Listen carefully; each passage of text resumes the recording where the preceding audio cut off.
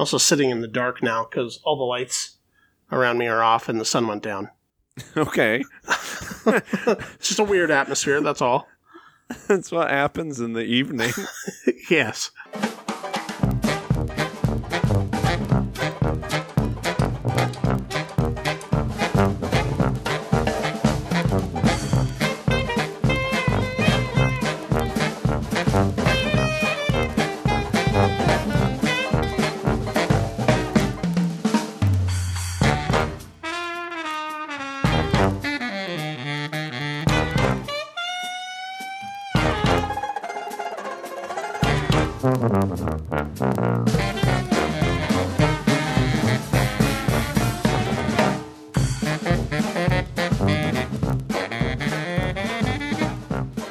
Welcome to another episode of the MacGuffin Podcast, the movie review podcast that dreams are made of.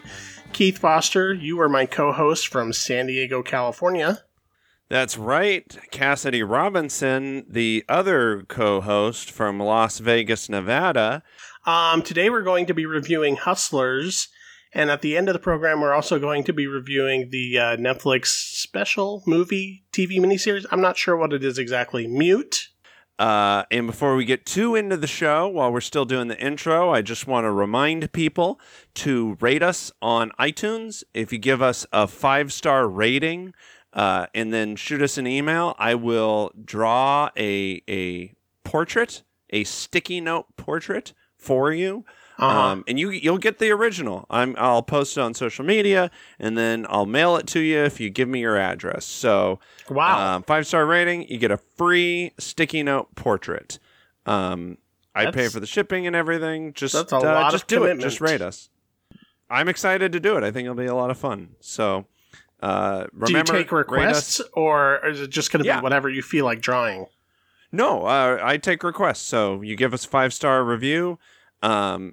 I actually we just got a review, and I got a request for Nurse Joy whipping her titties out. So I'm gonna do it. That's Nurse what Joy? They want from Pokemon. Oh, that Nurse! Wow, that's something I haven't thought about in decades. Yeah. So if you want Nurse Joy with her Pokeballs hanging out, or whatever you want, I'll draw it for you. I can't guarantee that it'll be good because, I mostly have drawn doodled superheroes and shit for most of my life. Mm-hmm. But I will draw whatever you want. I'll mail it to you, and I'll post it online. So give us that 5-star rating, and a Keith Foster original is yours. Well, there you go. Okay. So, a few months ago, I introduced you to a trailer of a movie that we couldn't believe was happening called LaQuisha. Yeah, but, yes, I couldn't believe it was happening, but also, it's borderline not happening, because it's not like a real movie with a real budget. It's some shitty comedian's shitty passion. Yeah, well, I was on Twitter earlier today, and I saw something that might rival LaQuisha in ridiculousness and unspeakable terror. Let's go ahead and get your snap reaction on Airplane Mode, the Logan Paul movie.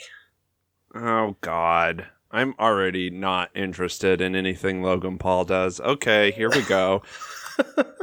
So I'm just going to play the trailer, and you're just going to hear my reaction as it plays. Okay, seriously, what is #Acon? Bro, it's the biggest social media convention ever. Yeah, man, #Acon. Everyone's gonna be there. God, I already hate everything about this. Let's do it! We're all gonna be on the same flight. Are you ready, man? Do we have to fly? I hate Logan Paul's face so fucking much. He's searching everybody around here. Oh, of course, the hide your wife, hide your kids guy is security. Right. When you choose us, please turn your cellular to airplane setting. I'm ready to die and turn my... Oh, no. Really? What the hell is going on? It's the cell phone! That's not what cell phones do to planes. The pirates are dead! Ugh. Fuck. I need you to figure this out. Did you miss the most How tasteless fucking jokes? long is this trailer? Oh, 2.5 minutes. Leave Brittany alone! Think straight. Really? Doing a fucking leave Britney alone joke in 2020? No, I'm a social media sensation. There's no social media convention. With all of you dead. Give me that selfie stick! God damn it.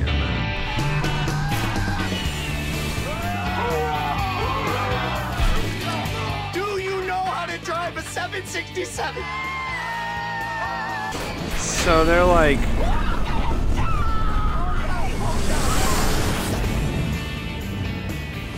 don't know if I got this. I mean, if you don't got this, then who got this?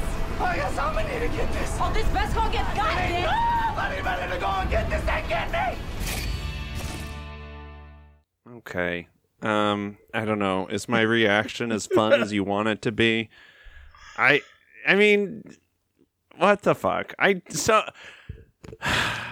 don't care about Logan Paul or anything he fucking does. Sure. I mean that.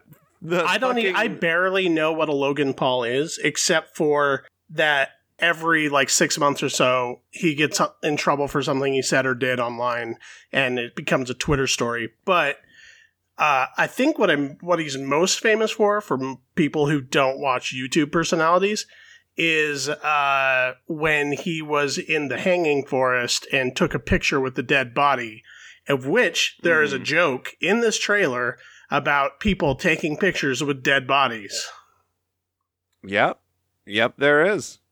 Well, the guy takes a selfie with the fucking dead pilots. With the dead pilots. Okay.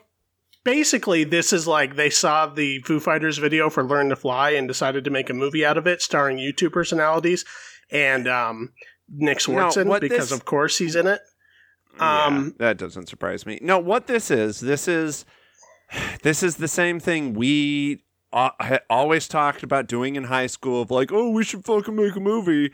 And then we would try to write bits, and they were fucking terrible. But we never actually got anywhere with it because, some self-awareness kicked in and we were like, no, this is trash. I think it was more like we were poor and didn't have the technology. I like to think it was a little bit of both. But I thought that's where you were going to go with it, is that people didn't encourage us and then give us millions of dollars to do it. Well, yeah, I mean, that's sort of the thing with... So I'm not one of those grumps that's just like, oh, anybody who's famous off of YouTube is bullshit and they don't have any talent and whatever. No. If people who get famous on YouTube, good for them for... getting in on a medium at the right time and making it work for them. I respect the hustle. I totally respect the hustle. I don't have a problem with people specifically because they're famous off of YouTube. What I have a problem with is dumb shit hacks like Logan Paul that wouldn't know comedy if they fucking hit him upside the head. Right. A perfect example of what you're getting with this movie is what they did at the beginning of this trailer, a tragic opening bit that they're highlighting as comedy, where there's a guy under his bed for some reason and a guy in his closet, people popping out of nowhere. That'd be funny if we're planning this trip and then so one of our friends just pops out from under the bed, and then what if somebody pops out of the closet? There's no joke built there. It's just that'd be so random. And someone like Logan Paul specifically, who's proven time and time again that how is he a tastemaker because he has no taste, right? Is just okay, whatever. I don't think this is as bad as LaQuisha. Oh, really? Simply, you think this is... Are you talking about on the scale of offensiveness, or are you talking about which one is more likely to be funny? I mean, they both look fucking where comedy goes to die. Right.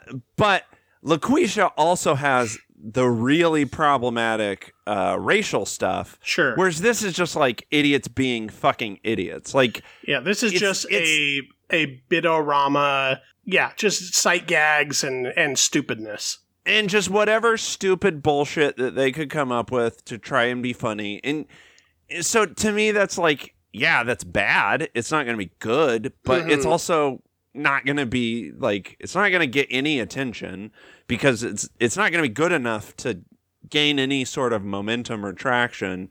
It's, Logan Paul fans will be like, are there such thing as a Logan Paul fan? I mean, have to be, right? Yeah. Here's the thing about the YouTube personality thing. I don't necessarily blanketly hate people who got famous off of being on YouTube. There's a lot of people on YouTube I enjoy. But yeah, that's the point I just made. Yeah, right. But there is a stay in your lane quality of a lot of that stuff, and I have yet to see somebody successfully transition from YouTube to any other medium. Yeah, I mean, I think there's something about YouTube as a medium that it specifically requires a certain type of joke and a certain type of editing to sort of keep people's attention.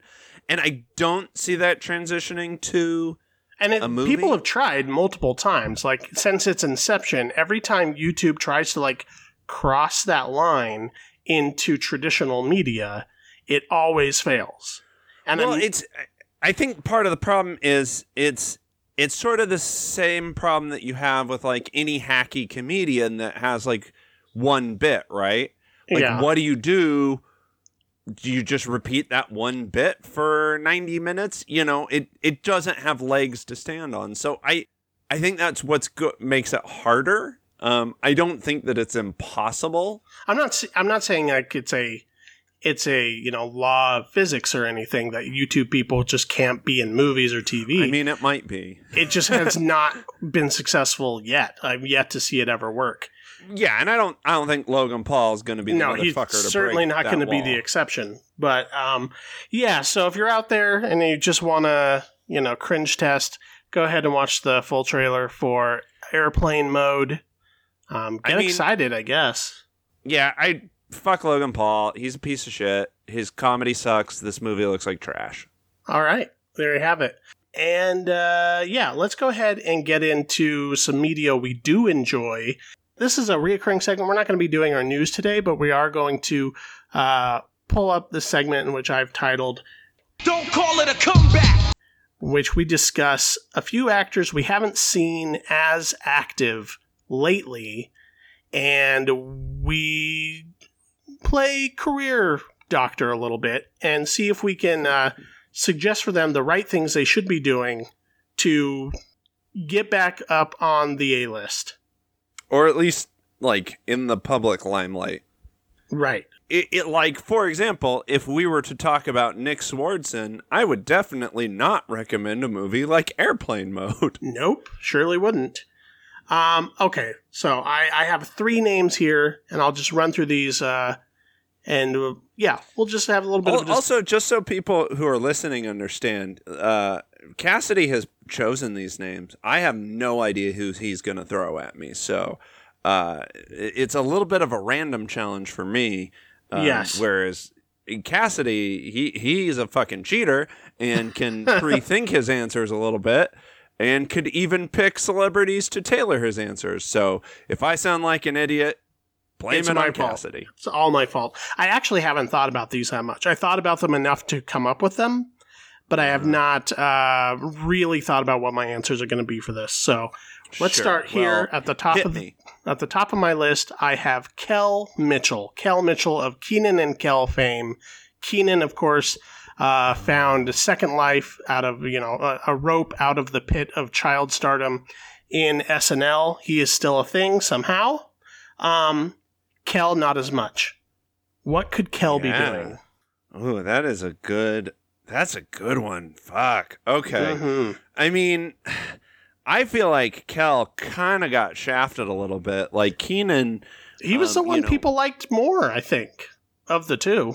On their show and on all that. Yeah, but for so long they were such a comedy duo. Sure. The original Key and Peele. Kel loves orange soda.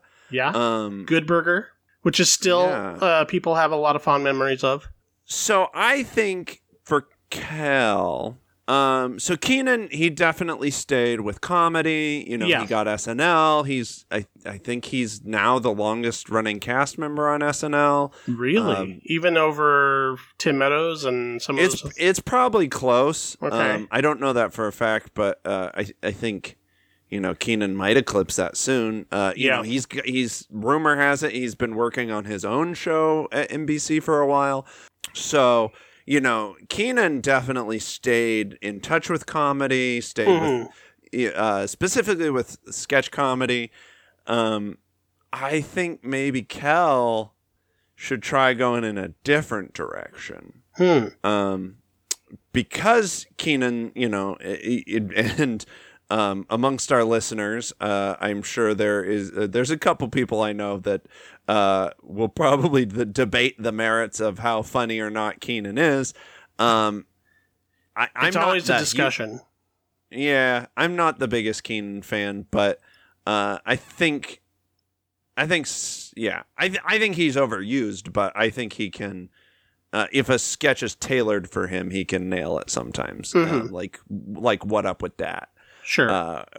Anyway, but Kel, I almost think should go in another direction to, I think if he wants to be taken seriously, if he did like some A24 picture, okay, that has like a more serious tone, and if he has the acting chops for it, he should try to get in on some small indie project where he can showcase himself as an actor, because I guarantee people's reaction would be like, is that fucking Kel? Is that fucking He Loves Orange Soda Kel? But I mean, like, I think it should be something pretty serious in nature, not not main character work, or like a really notable cameo. I'm thinking more cameo. If it can be like the right cameo where he could sort of come out of nowhere, just rock it for a scene or two. Exactly. That's all he's got to do. And then, you know, get people's attention, and then he can sort of build off of that.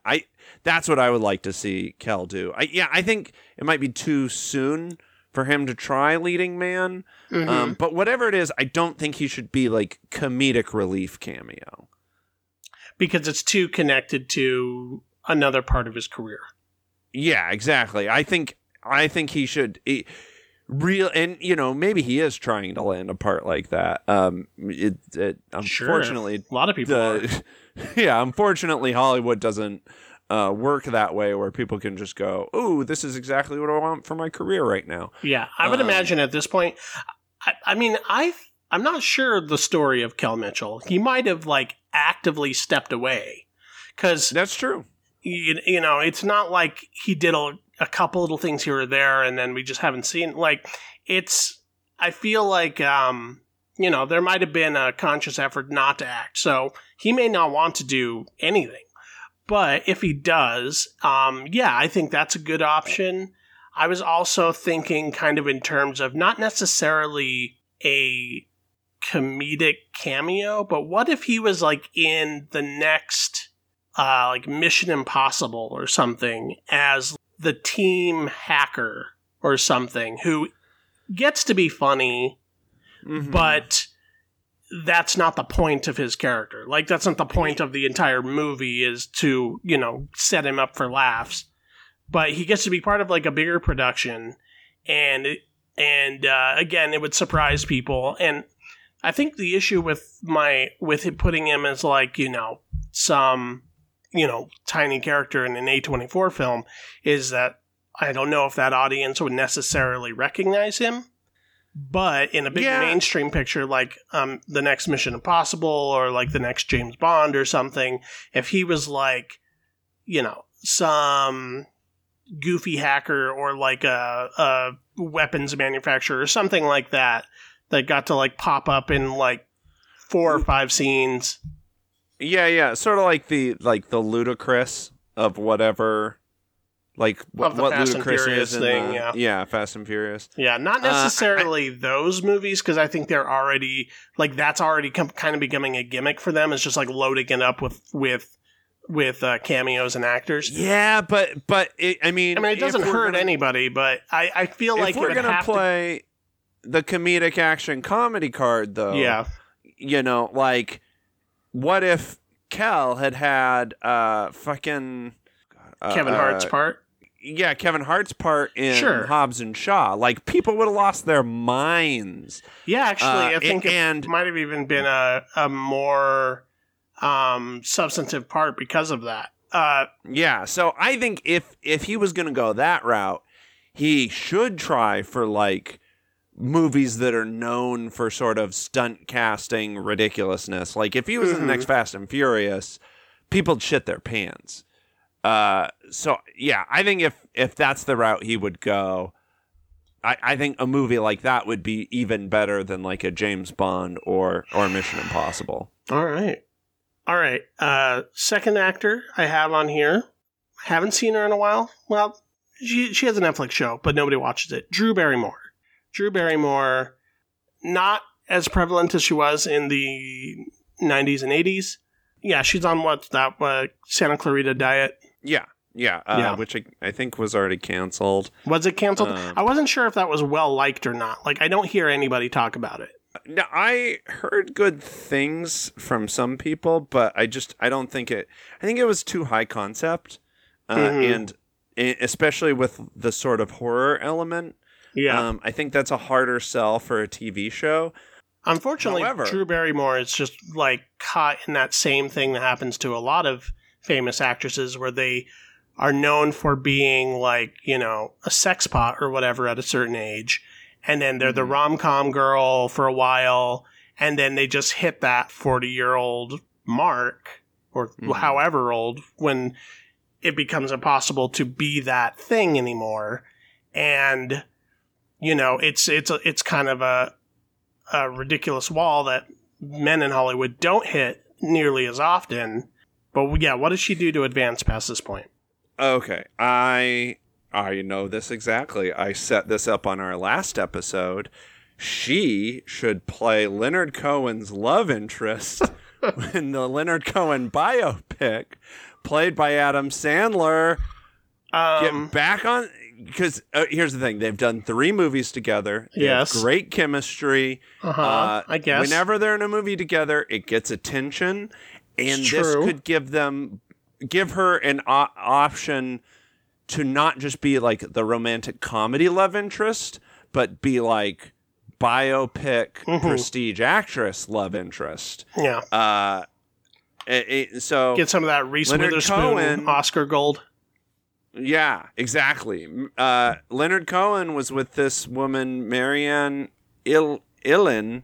I'm sure I'm butchering her name. But apparently, she was partners with Leonard Cohen for several years, and Leonard Cohen wrote several songs about her, and she was sort of a muse for him for a while. So that's my answer. She's got to be playing opposite Adam Sandler in my Leonard Cohen. Does she biopic. even look like this person, or does it matter? It doesn't matter too much, but Google her, Marianne Ilin. I mean, she's like blonde and Norwegian, so I mean, close enough. I think I've seen Further Cries. Their faces don't have a lot of similarity, but makeup. I could see it. I like it. She's nondescript enough that you could plug in Drew Barrymore and people would accept it. Plus, nobody knows anything about her and barely know anything about Leonard Cohen. Exactly. I don't even know if Leonard Cohen's life would make an interesting movie. He might have just like, you know. Oh, I think it would be. He was like one of those New York Village poet guys who like hung out with like Bob Dylan and like got BJs from Janis Joplin and stuff. Yeah, exactly. Oh, and apparently she died of leukemia. That's really sad. But great for a movie. Yeah, I mean, that would work. I think that is kind of the next step, right? Is she has to go from the rom-com girl.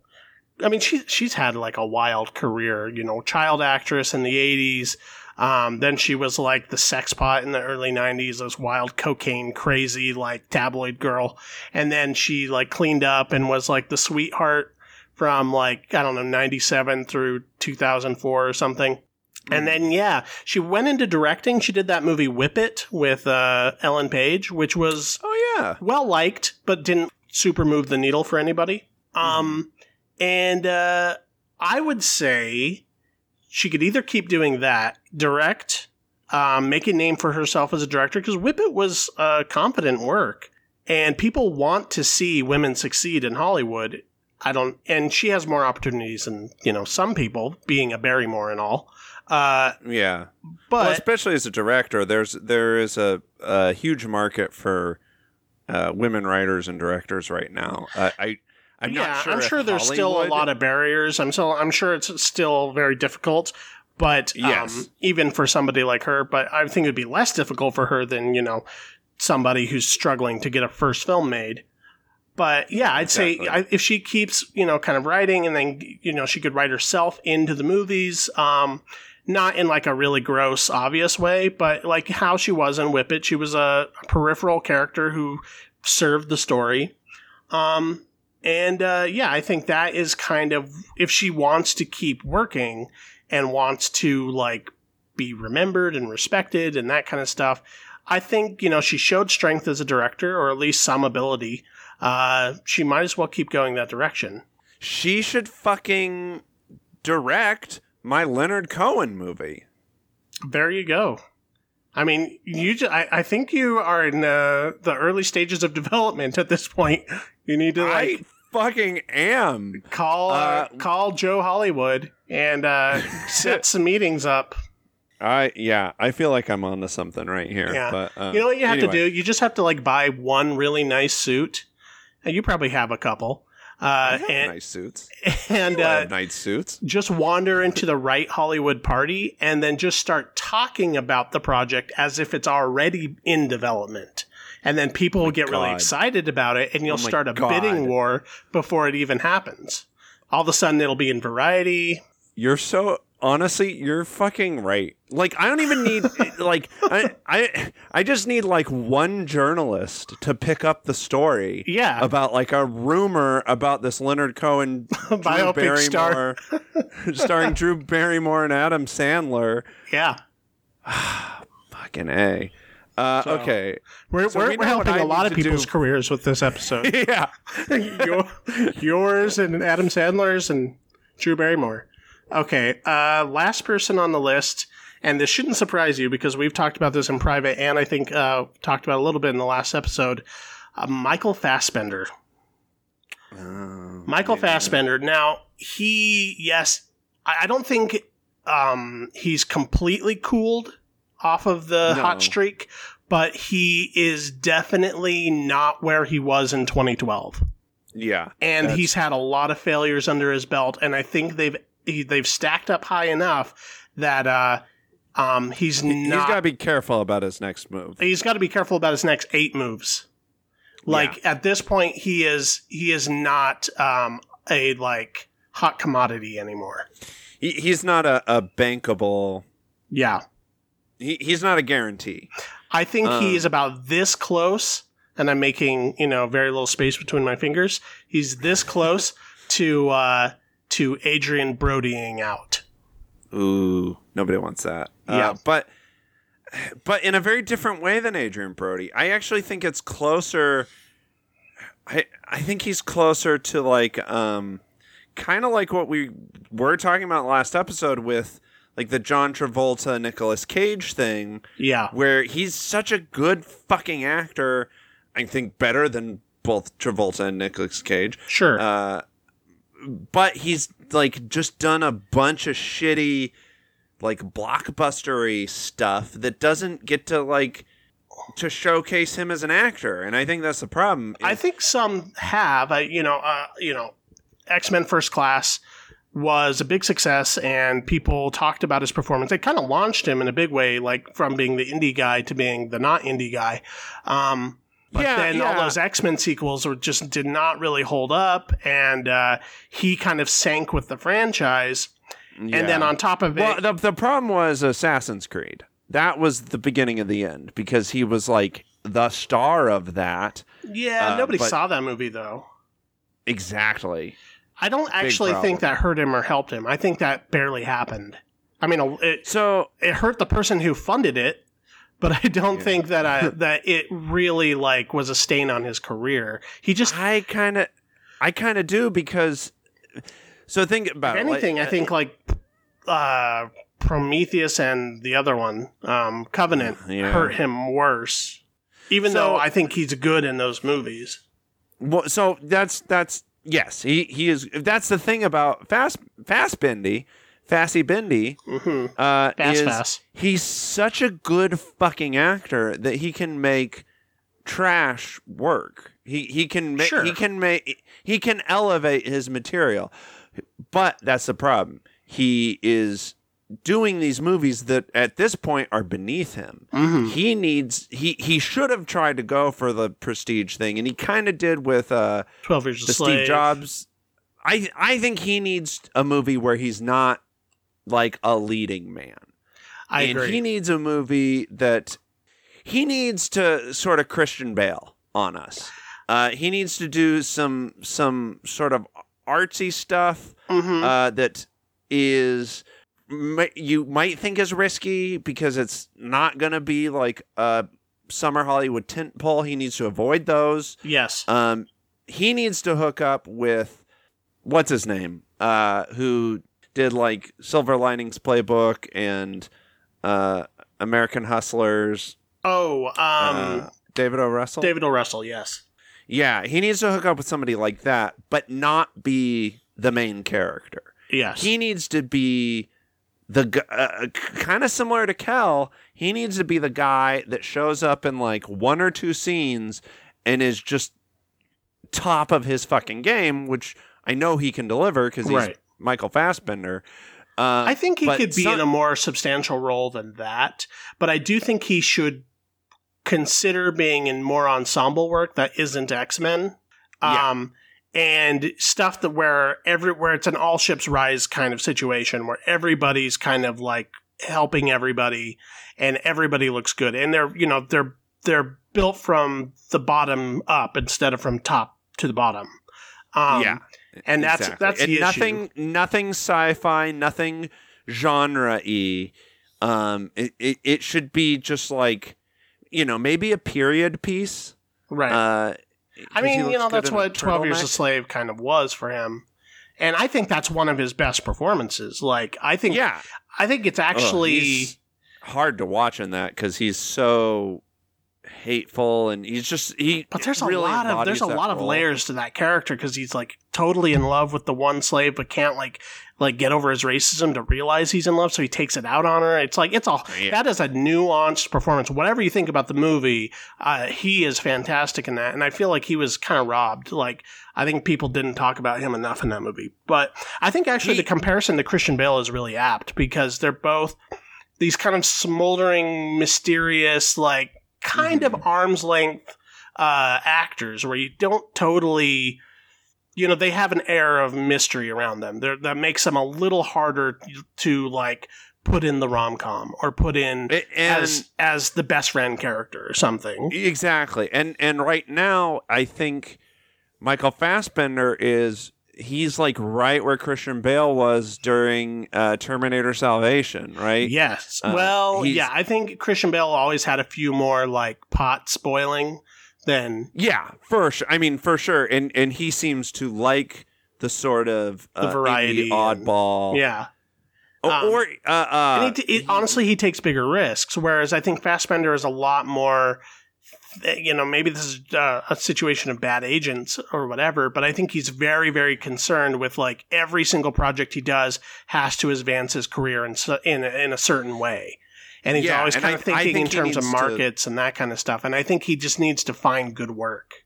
I think he needs to cool those jets and move on to like some passion stuff. Yeah, like, just take a step back and get back to where he was before X-Men, where he was doing films like Fish Tank and Hunger and that kind of stuff, where he was building a brand, and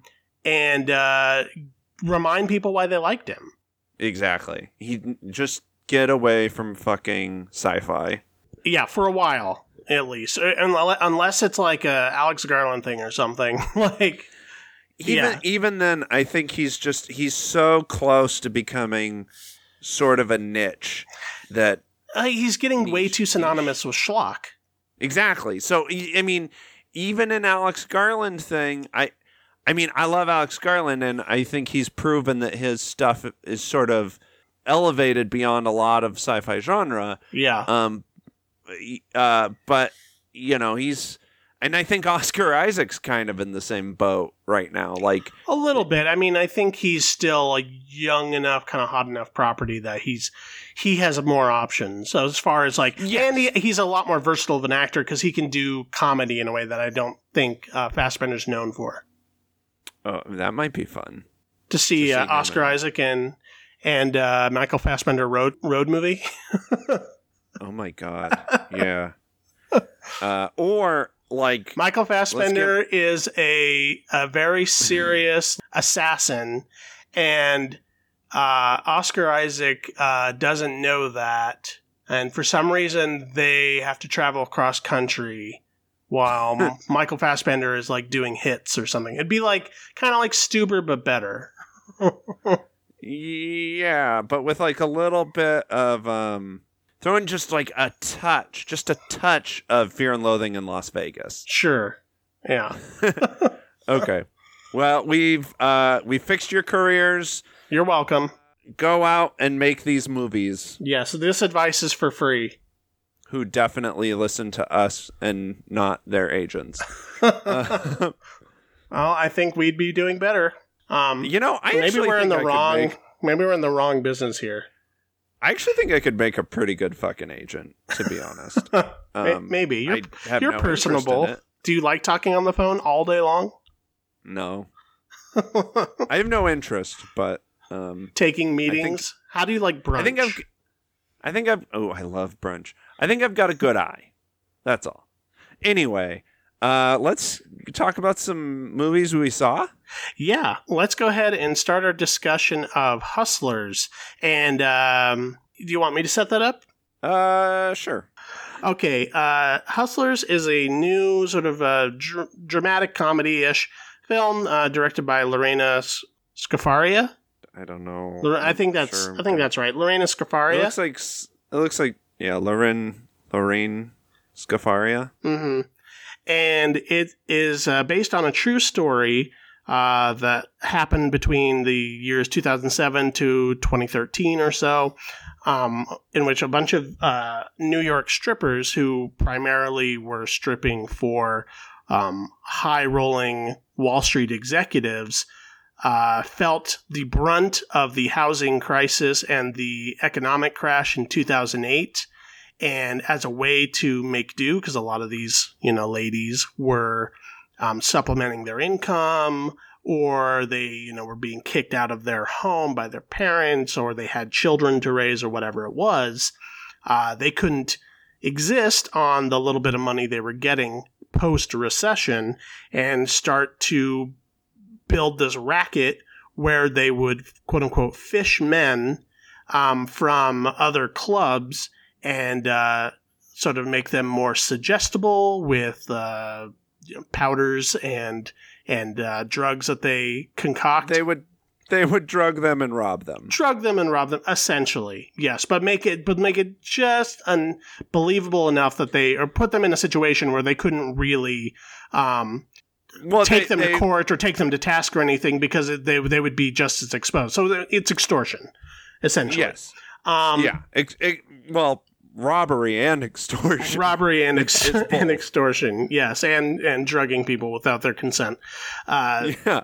The main character is played by Constance Wu, who probably a lot of people remember from Crazy Rich Asians, and her mentor, or sort of the mother bear of all of these women in the strip club is played by Jennifer Lopez. Now, there was a reason I decided to bring up the Don't Call It a Comeback segment on this episode, because Jennifer Lopez is totally taking an Our Style advice on this movie.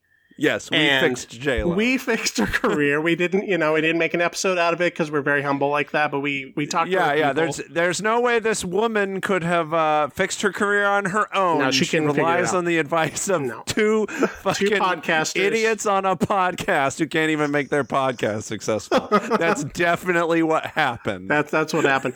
But no, what I mean to say is that this is a great comeback story for her, and I think. Yes. Yeah. We'll talk about the movie, what we like, what we didn't, or whatever. But I think anybody who sees this movie, it's hard to deny how great she is in this movie, and how kind of like hungry for her success that I didn't know I was. She's Matthew McConaughey-ing. Sure.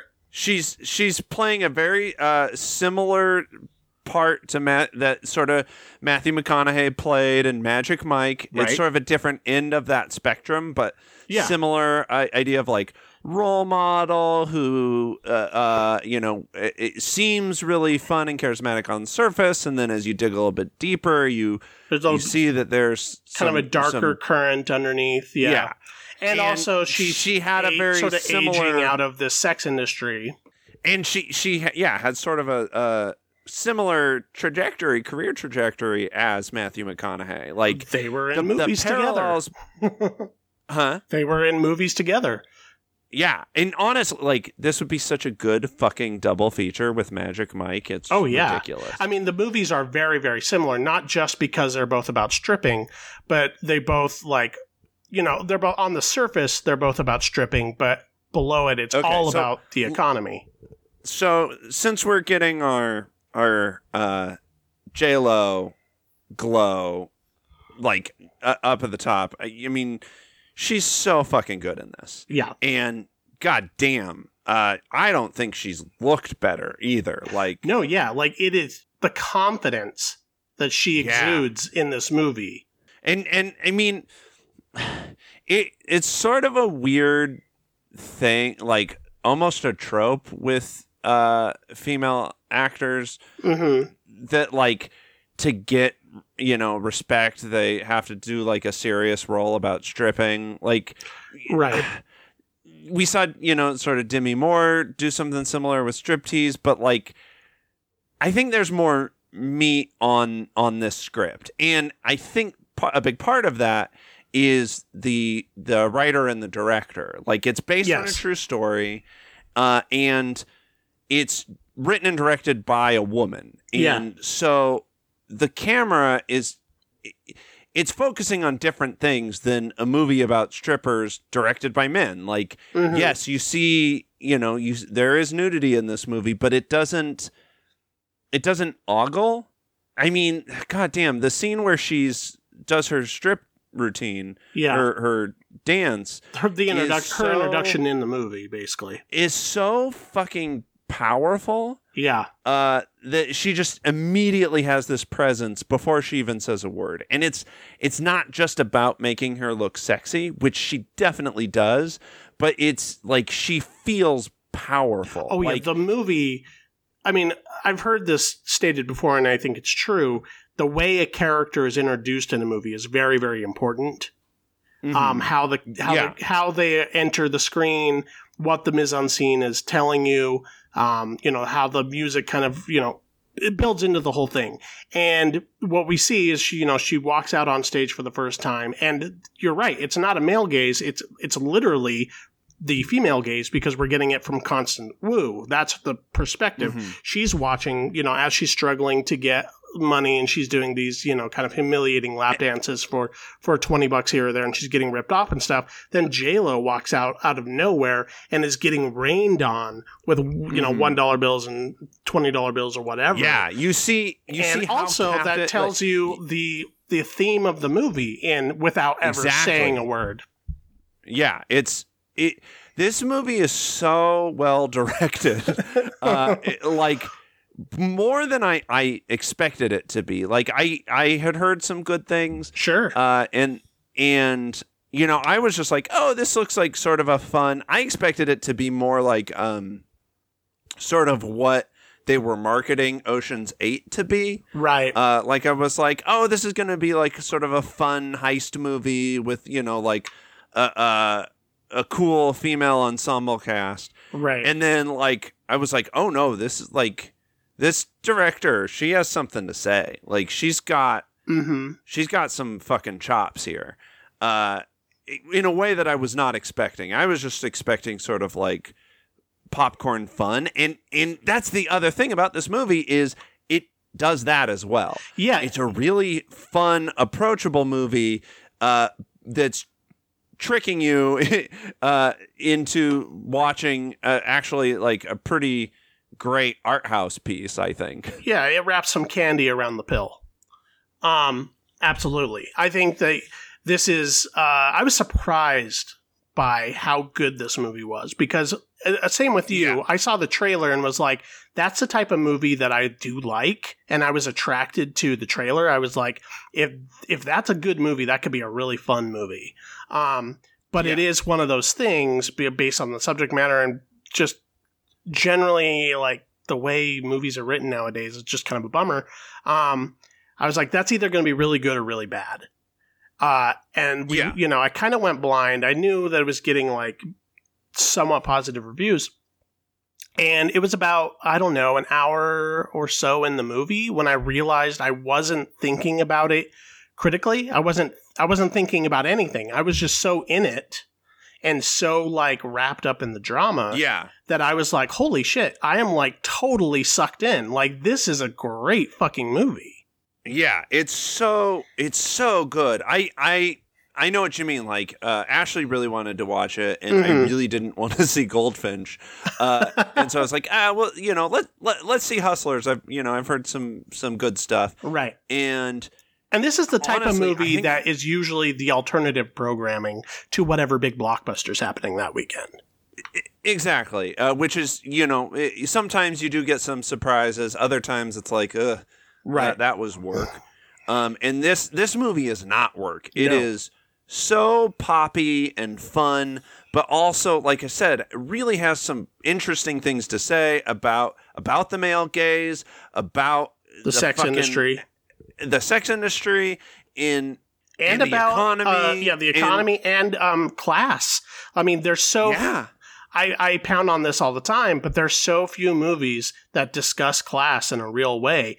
And this movie's all about that. And there's one scene in particular, which is maybe one of the least like set piecey, you know, big, well-lit kind of scenes, but it was like, God, that is just real as fuck, is when J-Lo goes to ask her boss after she, you know, hasn't been working at the strip club for a little while. Yeah. She asks her boss if she can leave early because she needs to pick up her kid. And her boss, you know, just gives her the 411 about it and just doesn't care. And it's like, sorry, if you stay, you can make more money. And it's like, God, like that is a scene that's just not in movies because most people who make movies have never had that experience in their life. Yeah, you're right. My only real critique is I do think there is a little bit in the middle that I think maybe the movie's almost in danger of wearing out its welcome before it changes gears. I think there's just a little bit in maybe just like, you know, 30 seconds of a montage that is just like, we need to change directions. And then the movie does. It comes close to overstaying its welcome a little bit in the middle. When they're sort of running their con, it sort of goes on a little long. Right. But other than that, I think this movie was so fucking good.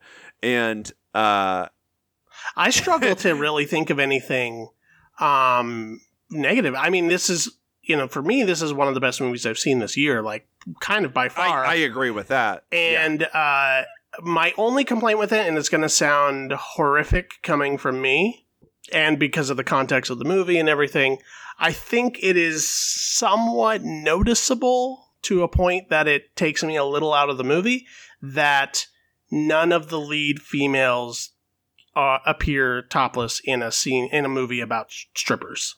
Oh, that didn't bother me. I didn't even notice. I'm not saying that in a sense like I really was hoping to see all of these women naked or anything like that, but it occurred to me, it's like, oh, that must have been a stipulation in the contract. And then when I'm thinking about contracts, I'm not thinking about the movie.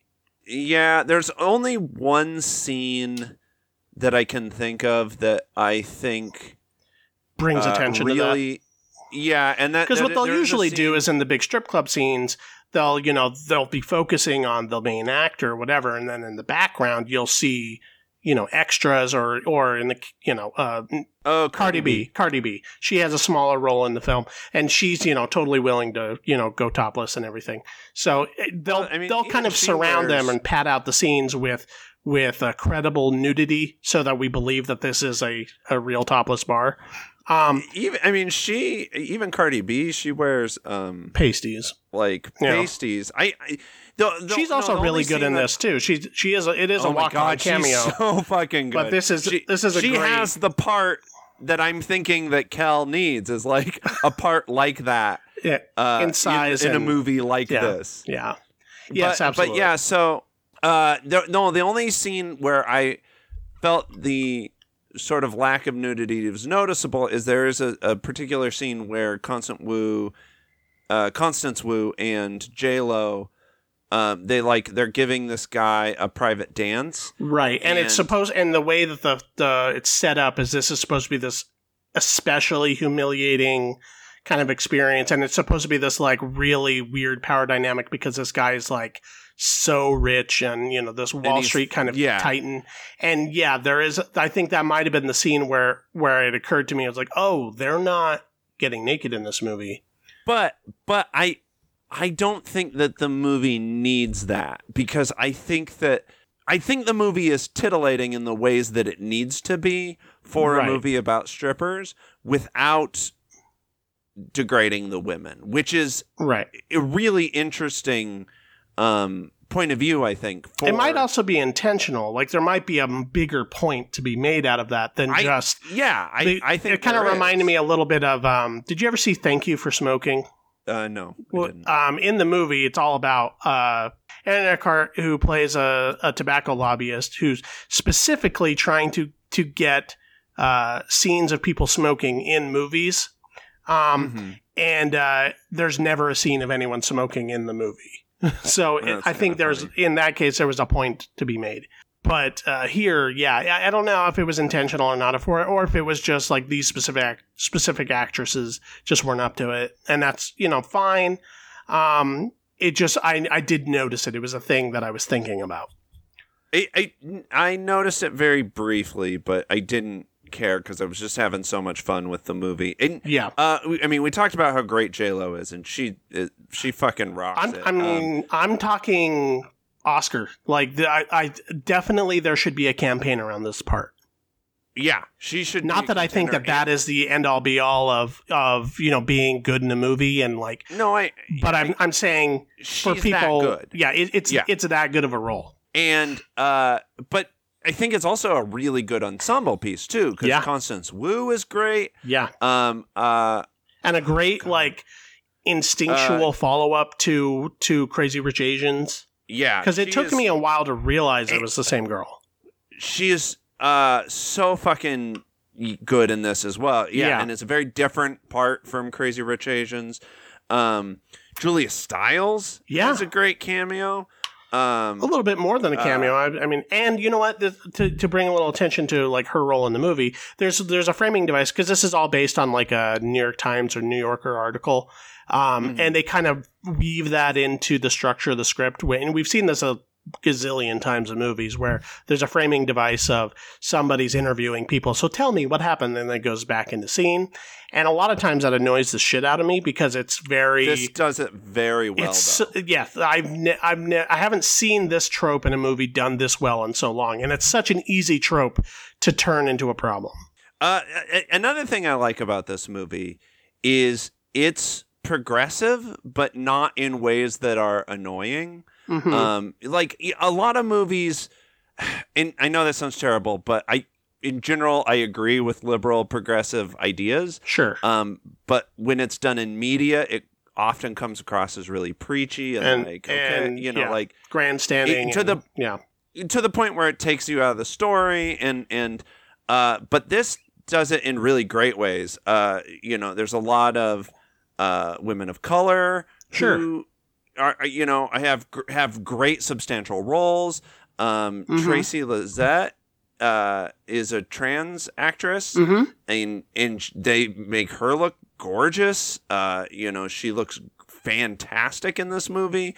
The lead is an Asian woman. Like, this movie does that stuff so right because it's about how it serves the story. It's about making a good movie, right? And not just pushing this agenda, not just lip service. Exactly, and it goes to show that if you do if you make those moves for the right reasons, you can have an incredible movie. I would compare this movie, not in similarity, but by difference, to a movie that I saw earlier in the summer. We didn't end up talking about it, but the movie The Kitchen, which was a movie I was expecting a lot from. And it was a crime film that takes place in the 70s, and it stars all female cast. And that movie was like made all the mistakes that this movie didn't. And that movie tried to shove this like girl power message as we've been watching these women like kill people and chop them up in refrigerators and in bathtubs and throwing them off into the Hudson River. And then they're supposed to be like, yay, women can be criminals too. And it's like, what is this message? And this movie doesn't let them off the hook, but also it discusses class, discusses sexual politics, and does it all in a way that's entertaining, easy to follow, and is just really tightly written and really well directed. Yeah, exactly. So this is an A for me. Yeah. I think I was giving this an A- just because, like I said, I think there's a little bit of that stretch in the middle that where it gets a little montagey. Yeah, exactly. But this is definitely one of the best movies of the year so far. Oh yes. So it is hard for me to give it an A-. What few flaws there are easy to ignore. So definitely go see Hustlers. Oh yes. Don't let this pass you by because it's not a big franchise, whatever. Like this is a good time at the theater, and it looks great too. So it's, even though there's no giant exploding robots, it's worth seeing in a theater. Oh yeah, the sound design and the music. So well. Yeah.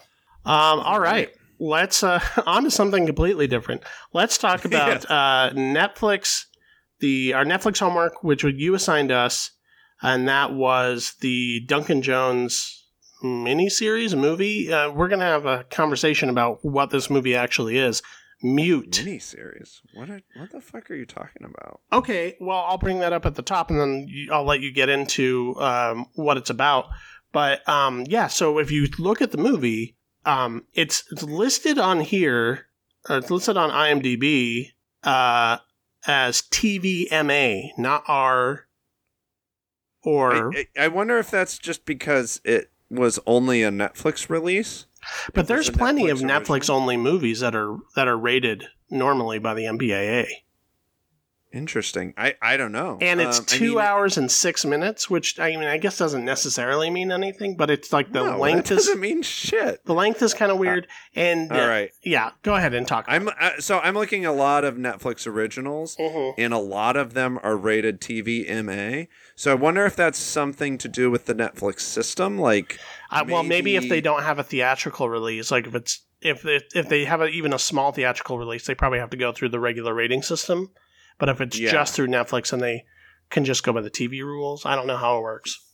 That's what I'm thinking. If anyone understands the Netflix rating system, but I swear when I was looking it up on Netflix, it said something about miniseries. Maybe I was wrong. So, like, for example, Bright, I just looked up, is also rated TVMA. Okay. Yeah, I guess if you know what's going on with Netflix's rating, write into the show, explain it to us. This is a movie, though. It is one single story. There's not episodes. It's a 2-hour long movie. Anyway, what Mute is about is directed by Duncan Jones. It's about Alexander Skarsgård plays this Amish guy who has a boating accident when he's a kid that severs his vocal cords. So he's totally mute. He can't talk, and he lives in this Blade Runner cyberpunk sort of neo future. Yeah, it's in Germany, right? Yeah, takes place in Germany. And he's a mute bartender of this like crazy techno ravey club. He has this girlfriend who loves him. One day she goes missing, and he has to figure out what happened to her. Very like the most basic sort of noir plot you can have, right? And she's involved in the criminal underworld, and I think she was a waitress at the club. Yeah. Yeah. And in the meantime, in the background, you have Paul Rudd as Cactus Bill and Justin Theroux as Duck, who are these they're these surgeons who are operating on these criminals in the underworld, and you don't know their connection to the A plot. Alexander Skarsgård's character Leo.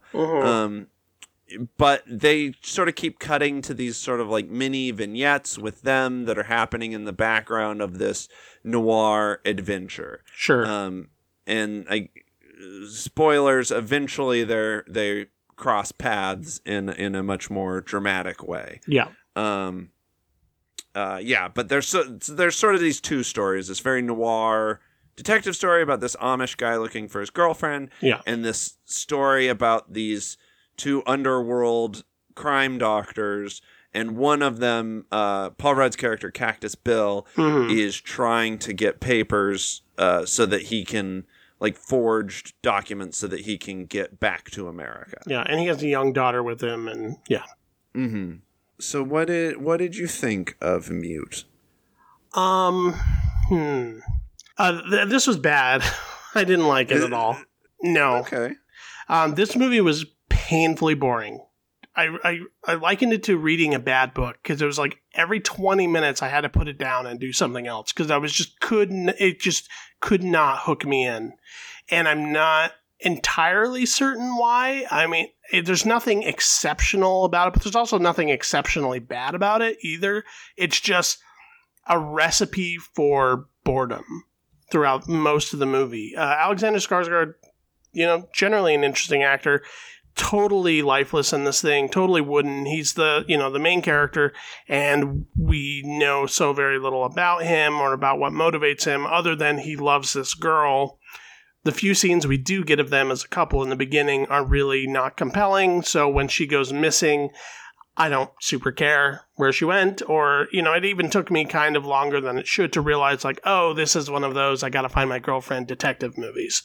Because I was like, oh, we're supposed to care about her enough that that's the plot of the movie? Okay. And then, then we have this other movie going on with Paul Rudd and Justin Theroux, which is better, even though they're both giving career worst performances.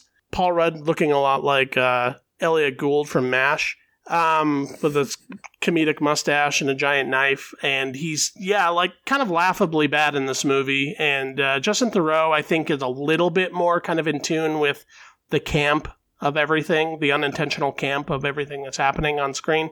But as a story, as a plot, it slugs along. I never care. Nothing feels real. The special effects are very televisual. That's another reason why I thought this might have been a mini-series instead of a movie, is because the way it's shot and the way that the scenes are directed and blocked and the way the dialogue is really feels like just like bad TV a lot of the time. Not a fan of this movie. All right. I agree with some of your assessment. I think I enjoyed this quite a bit more than you did, though. I definitely agree with you that everything going on with Alexander Skarsgård is a problem and doesn't work. You mean the main thrust and plot of the movie doesn't work? Yeah, exactly. He is pretty damn boring and has no way of getting us to like him. And also, like, there's this weird, like, there's sort of this weird moment where he sort of sign languages a little haphazardly. But like, there's this weird, frustrating mechanic in the movie where people talk to him and then he just doesn't respond.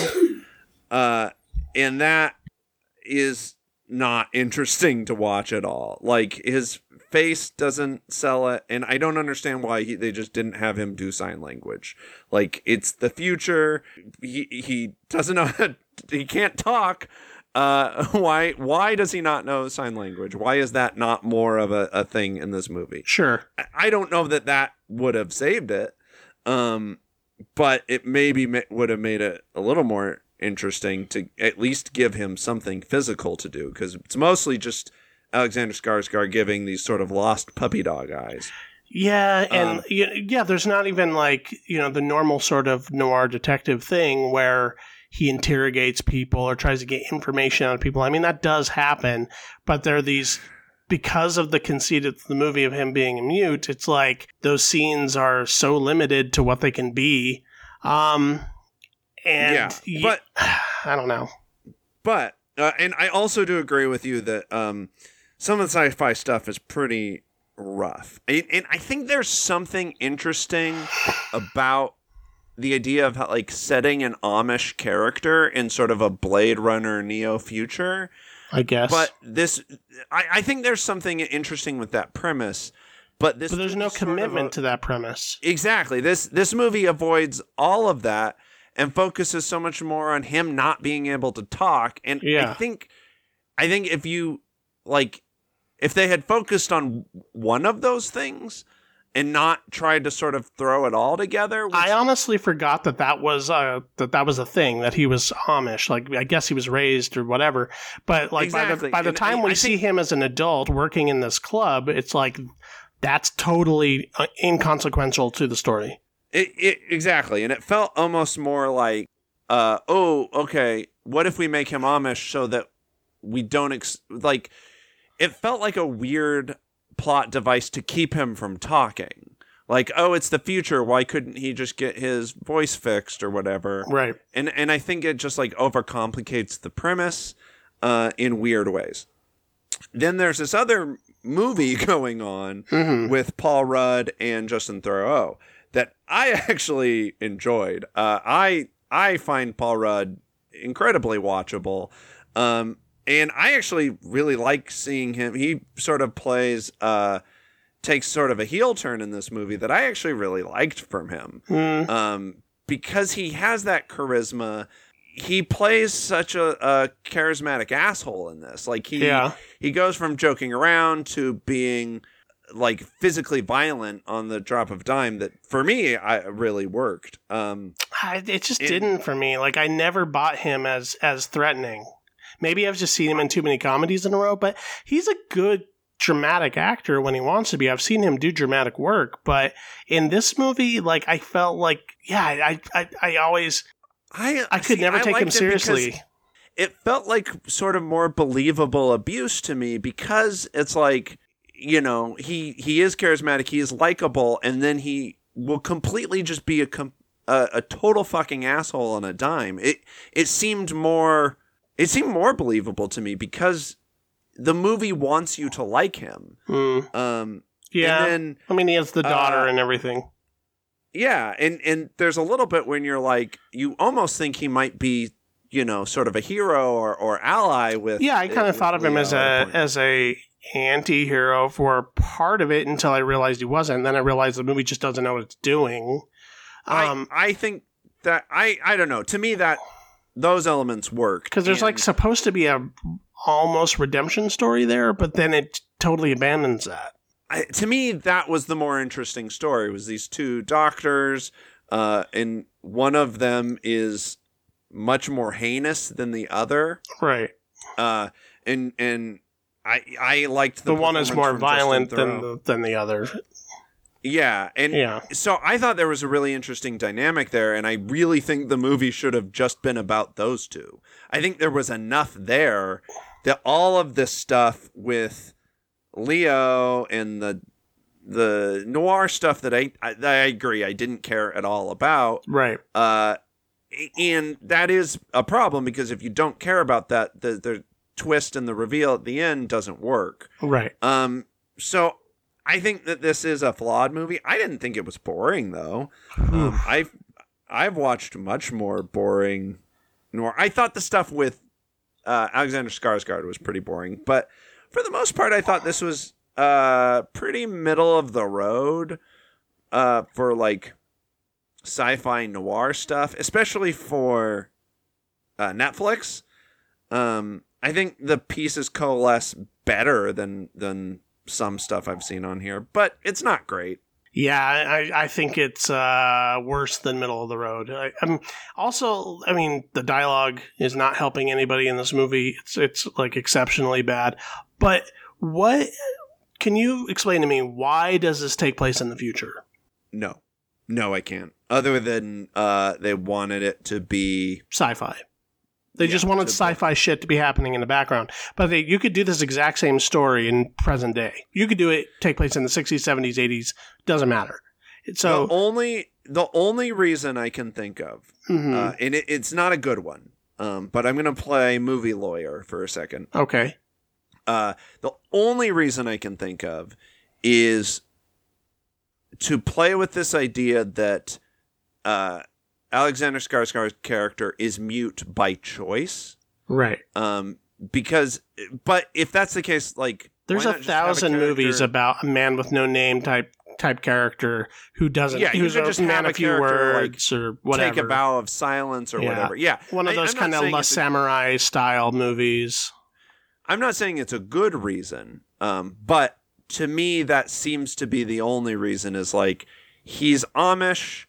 So he could get a voice box implanted because that sort of future technology exists, but he doesn't because of who he is. I don't know. That other than that, no specific element couldn't take place, like you said, today in the 60s and 70s, whatever. Right. And I think if they again had avoided that road, maybe there would have been more to sort of cling on to. I think this is a problem of, I think this movie is ambitious and throwing a lot at the wall, and most of it doesn't stick. I mean, but there's not an ambition to it that says to me that there's, reaching for the moon ever, because everything, like, from the sci-fi conceits to the story conceits to the genre conceits, nothing about it is something I've never seen before or haven't considered before in a movie, or is beyond the reach of its genre conventions. Everything about it is just like, a buffet of cliches. Yeah, there's a lot of that. I'm not gonna deny that. The one element of it that does bring some personality to it is this brotherish dynamic between Paul Rudd and Justin Theroux. But again, I think those performances are so uneven that I can't totally fully get on board with it. And it's broken up by these long, extended, glacially paced, boring scenes with Alexander Skarsgård. Yeah, that's what I mean. I think that Paul Rudd and Justin Theroux, to me, actually have a lot of chemistry. I think they have a lot. Sure. Did you ever see Wanderlust? They were great in that movie together. I didn't see that. I might now though, because I actually really enjoyed that part of the story. Sure. I just think that they could cut out. There's a version of this movie that doesn't have Leo in it until maybe like the last act. And you could still get sort of your twists and surprises in there in an interesting way. And I liked how that information was doled out. Like there's a point in the movie when you know what happens to the female character, the missing girl in question. Yes. Yeah, I will say I think this movie is I don't know. I didn't hate it. I've definitely seen worse sci-fi. I think if you're looking, I don't know. I have seen worse, but I'm also grading on a curve a little bit because this is Duncan Jones who gave us Moon and Source Code, a great first and second film. And, I didn't see Warcraft. I don't think it was really well regarded. But given that what I know he's capable of, this is a huge fall from grace. He can do better. He has done better. And everybody in the movie has done better. Yeah. Yeah, I won't disagree with that. So it isn't just like we watched, like I'm grading this on a different curve than I did Solomon Kane, which I would still say is a more entertaining and better movie than this. See, I guess I'm grading it on the Netflix original curve. There's a conversation to be had about that because I wonder if there's something about the conditions of a Netflix original, like directing them, because I've seen a few movies now with named directors behind them and, stars that are usually better, that just doesn't feel cinematic, doesn't feel up to par with their work. It feels constrained. It feels like everybody on set must have been miserable. Like, I don't know why. And they're just these miserable movies that come out of this system. Not all the time. And sometimes Netflix just goes out to festivals and buys movies and puts their name on it. And those are the ones that are usually better. But whenever I see Netflix something like this feels content-y to me in a way that bad Netflix movies sometimes do. I think Netflix has a couple problems. I think they have an editing problem because I think they get these good directors, and then it feels like they just don't have good editors that just don't know what's important and what isn't, in ways that, and sometimes major studios, they screw the pooch on this too, especially lately. But I'm not saying. But I think if this had been made a little rushed, it comes out on Netflix, and they have some. As far as Netflix goes, I get very skeptical of their original movies. I'm a lot more forgiving of their original series, because I feel like they just are putting more effort into those. Because a movie is sort of a one and done, and then a series is like. Could be bankable. That could be franchisable. Right.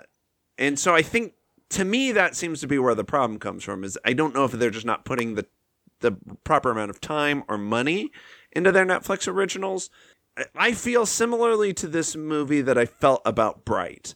I think there are some good ideas, and there might be a good cut of this movie, but I think what we got was sort of a disservice to the ideas that are going on. Okay. All right. Well, there's that. Next week, I'm going to have us watch the Martin Scorsese film, Alice Doesn't Live Here Anymore.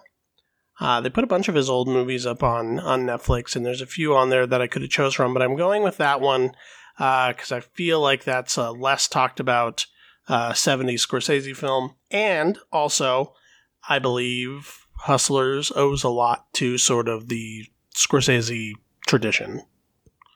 Okay. So we'll talk about that. And if there's anything that anybody wants to mention to us, you can email us at MacGuffinPod@gmail.com. You can also find us on iTunes, Stitcher Radio, Player.fm, Pocket Cast, and I believe that's it for the moment. And as we stated at the beginning of the episode, please give us a a star rating and a 1-sentence review.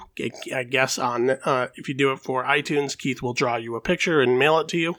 Yes, if you do a 5-star specifically. 5-star review. None of that 4-star bullshit. I'm paying for our good reviews. And he does take requests. So do that. Also, you can find us on Twitter and Instagram at MacGuffinPod, and you can follow us on Facebook at facebook.com/MacGuffinPod, where we post our episodes and the news stories, surveys, questions that we give to our audience or our whatever listeners, if you will. And you can find the writing that I do for the Idaho State Journal at the Idaho State Journal's website, idahostatejournal.com, under the Arts and Entertainment section. You can also find some writing I've provided for the MacGuffin. Okay. I hate to do this. Mm-hmm. Can I get my stuff real quick? Because I have got to take a shit. I'm going to shit my pants. Okay, go for it. Follow me at Keith Foster Kid. Go www.keithfosterkid.com. At Keith Foster Kid on Twitter and Instagram. All right, I got to poop. Bye.